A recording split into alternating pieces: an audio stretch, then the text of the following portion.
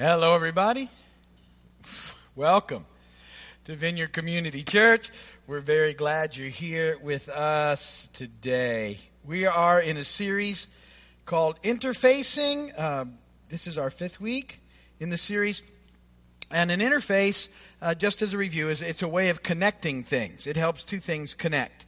And what we've been saying in this series is a part of our mission as believers is to help pre-Christians, people that don't yet believe in Christ, connect to the kingdom of God. And we do this, I've talked about this, we do this by living by trying to do the next right thing, and also, and in that, then hopefully finding ourselves sort of a platform to do the other part of the very important part of that, which is telling people about the good news of Jesus Christ, that we're to tell people about who Jesus is, and that we're looking at both of these components throughout this series, and we're using as a foundation the 2nd chapter of 1 Peter, and we're the first 12 verses in particular. And so we've been looking through those verses, sort of breaking them down in the previous weeks. Last week, we looked at 1 Peter chapter 2, verses 4 through 6, and we talked about the importance of the way that you perceive your relationship with God and how it impacts everything you do. And we talked about the fact that you're precious to God. And I looked at some parables, and I said, we looked at, and we're going to look at those parables again, but one of the meanings of the parable is that you're the pearl of great value. You're the treasure hidden in a field, and that you need to understand that about yourself and your relationship with God, and that if you don't have that concept, we'll never really get into the flow of living by trying to do the next right thing, because we'll pretend and we'll wear masks and we'll just be dealing with guilt and shame all the time. But when we begin to understand how much God loves us, it begins to impact everything that we do in living this life out for Him. Today, we're going to move on to verses 7 and 8.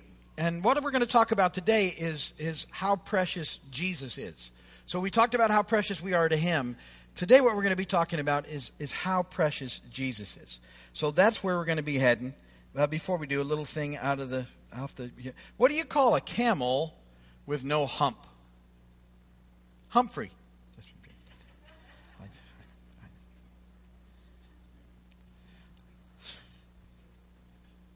Sorry, I liked it.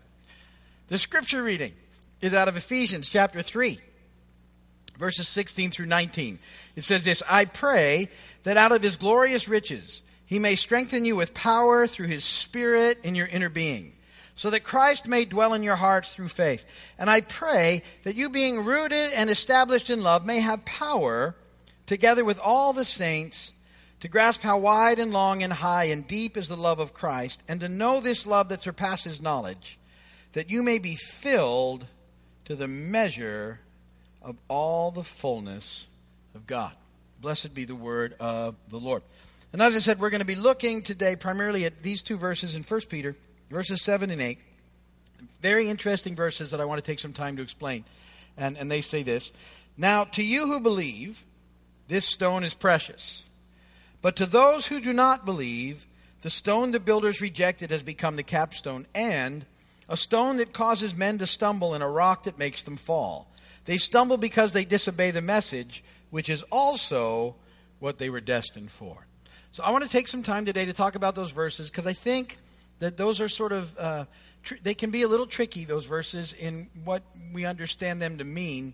And I think it's vital that we understand what they mean, because it really impacts the entire sort of process that we're going to go through in living by trying to do the next right thing and speaking the words that we need to speak in Him. So point number 1 in your notes is this, is that Jesus is precious to those who believe. Jesus is precious to those who believe. 1 Peter 2:7, now to you who believe, this stone is precious. So if you're a follower of Christ, if you're a believer, then Christ is precious to you. He is precious to all who believe. And as I said, last week we looked at some parables in Matthew 13, and I want to revisit them today. When we looked at them last week, I said that they were about you, which is one of the meanings of the parables. But these two parables are also about Jesus. And that the meaning of these parables is that Jesus is worth everything to those who believe. He's the treasure in the field, and he is the pearl of great value. So remember, I applied those to you last week with Jesus being the one that gave it all for us. But these parables are also about our response to him. Let me read them to you again. Matthew 13, 44 through 46.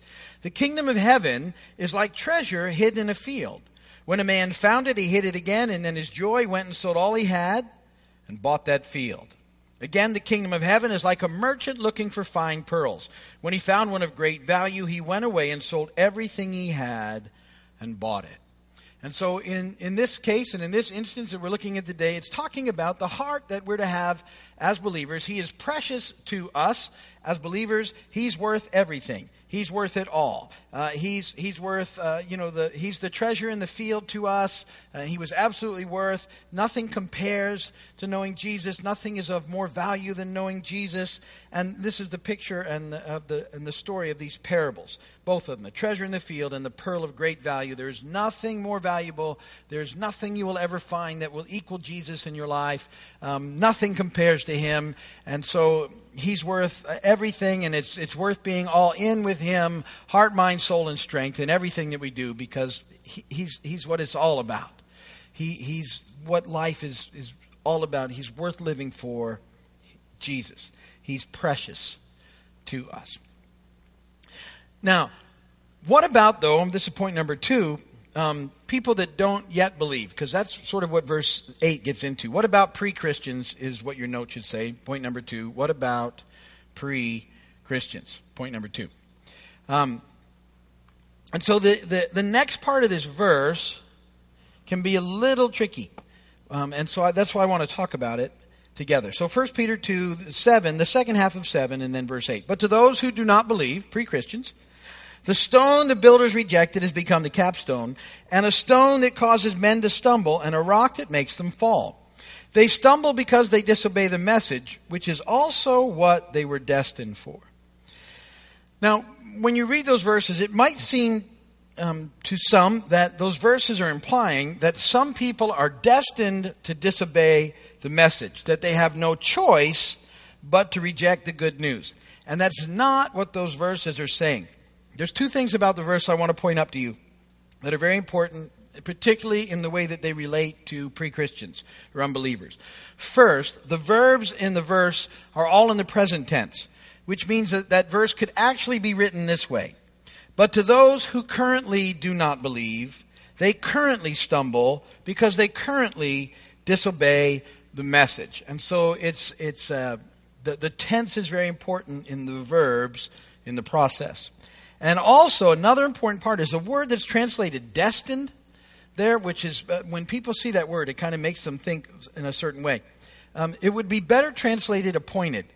And so what's appointed is not that they disobey, but what's appointed is that they will stumble if they disobey.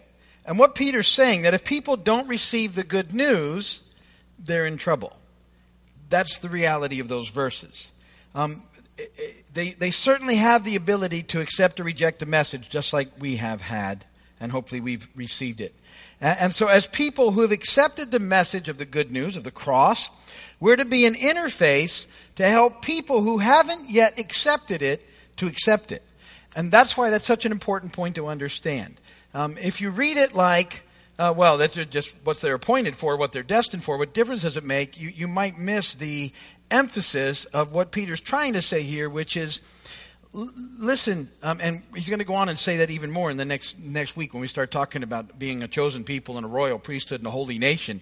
The point he's making is, listen, if people don't hear, that don't yet believe, if they don't hear and receive the good news, what they're heading for is not a good situation. And that needs to impact us so that we become people who understand that part of why we're here is to declare the excellent message that we have in Christ that people need to hear. And it's vital that people hear it because the option is not pleasant. For people that don't hear and receive, it's not good. That's what those verses are saying. And so everybody has a shot at this, and we need to be people that are telling people this amazing good news that's available to them. Which brings up my third point, and what I really want you to think about this week. And this is a big part of what we're going to be doing from here on in this series. This sort of sets the foundation for it. So my point number 3 is this, and here's the question. Just how precious is Jesus to you? How precious is Jesus to you? See, because that's what pre-Christians need to hear from you. That's what people who don't believe need to hear from you. What makes Jesus precious to you? See, that's going to be at the heart of our opportunities to share with people what this is all about. What is it that makes Jesus precious to you? Now, Paul gives us an idea about what makes Jesus precious to him. I like these verses, Philippians 3, 7 through 9. He says this, whatever was to my profit, I now consider loss for the sake of Christ. What is more, I consider everything a loss compared to the surpassing greatness of knowing Christ Jesus my Lord, for whose sake I have lost all things. I consider them rubbish that I may gain Christ and be found in him, not having a righteousness of my own that comes from the law, but that which is through faith in Christ, the righteousness that comes from God and is by faith. Paul says, look, whatever else was going on, there's nothing that compares to knowing Jesus. That's how precious Jesus is to the Apostle Paul. It's worth giving up everything for. So here's what I want you to do this week. And I'll talk about it a little more. But I really want you to take some time this week and think about why Jesus is precious to you. Think about it and actually write some things down. Why is Jesus precious to you? Not just an exercise that really makes you think about answering that question. And because this is going to help us be ready to share when we get opportunities, the thing that pre-Christians desperately need to hear. What is it that makes Jesus precious to you? So let me give you some ideas. Here's some stuff I thought about this week as I was thinking about this process. And I've got some verses that I just sort of pop out to me as being extremely important and why Jesus is precious to me. The first one is 1 John 1:9. I think I read this the other week. This was one of the first verses as a believer that I really ever got a hold of. It just impacted me almost immediately. If we confess our sins, he is faithful and just and will forgive us our sins and purify us from all unrighteousness.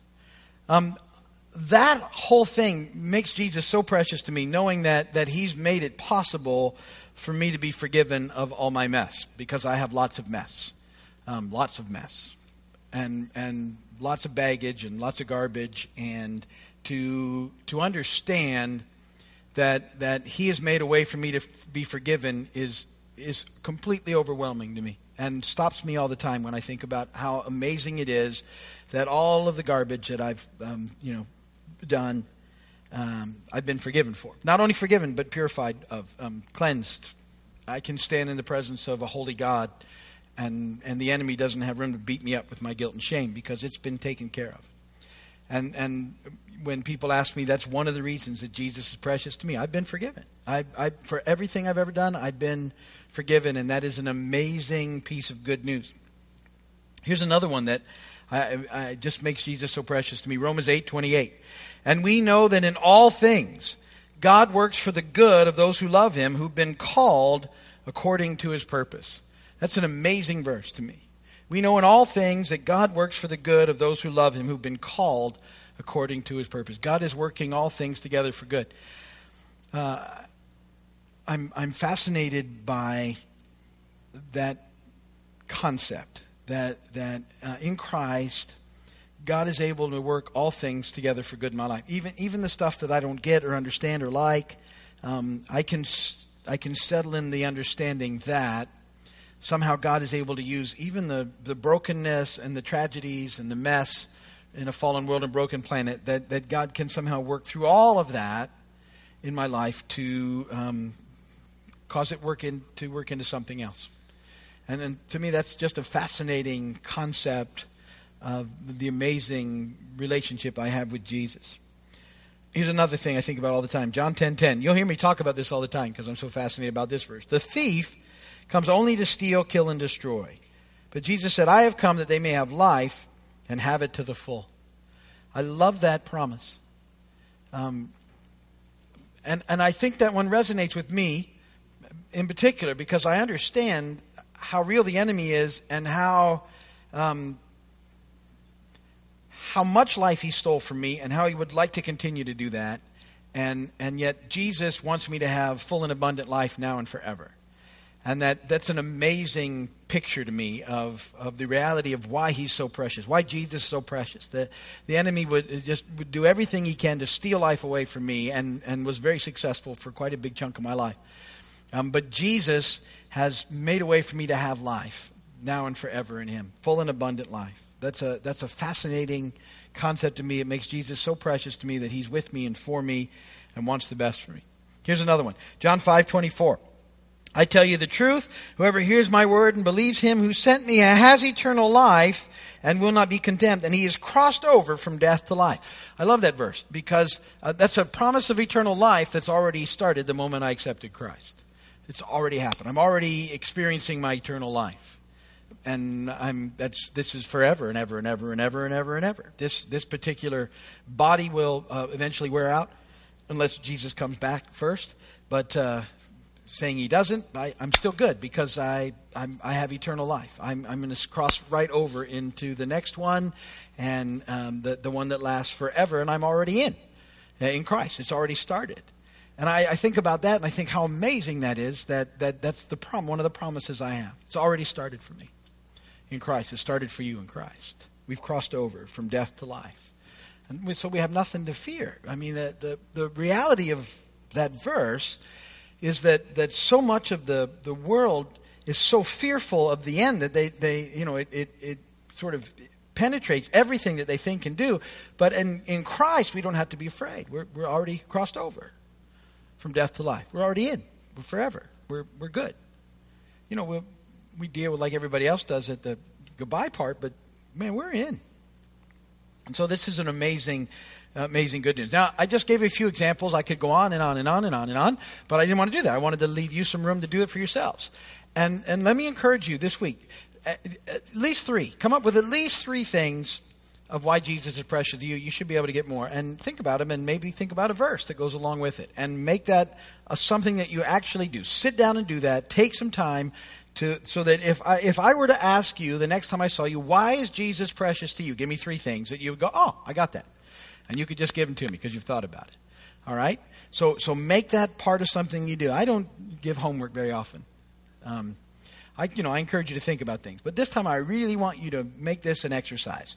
This week, at some point in time, 3 things that makes Jesus precious to you. Because we're going to build on that as we move forward. Because I want you to have things that you can share with people when the opportunities arise that just make sense. And you can say, I mean, to me, those are some very important things. I gave you 4. Like I said, I could have kept going and going and going. They started to roll out of me, but then we'd be going all night. We want to move into worship. So that's where I'm at. So think about 3 things this week, and then remember how important it is, because Peter tells us, look, the what's appointed for people that don't get it isn't good. And so we want them to get it. We want them in to the kingdom. We want to be an interface that draws people from not knowing Jesus into the kingdom of God so they can experience life and forever. And they can know how precious Jesus is, just like we do. So be thinking about those things this week. That's where I'm going to stop. If you're watching on video or television, thank you very much. We appreciate you doing that. And I appreciate your time. I know how valuable it is. And if you need prayer or anything, go to our website at keysvineyard.com. And there's a prayer page, and put it there. Or you can call us. We'd be praying for you. And if you get a chance, come and see us. We'd love to have you here. But thank you for being a part.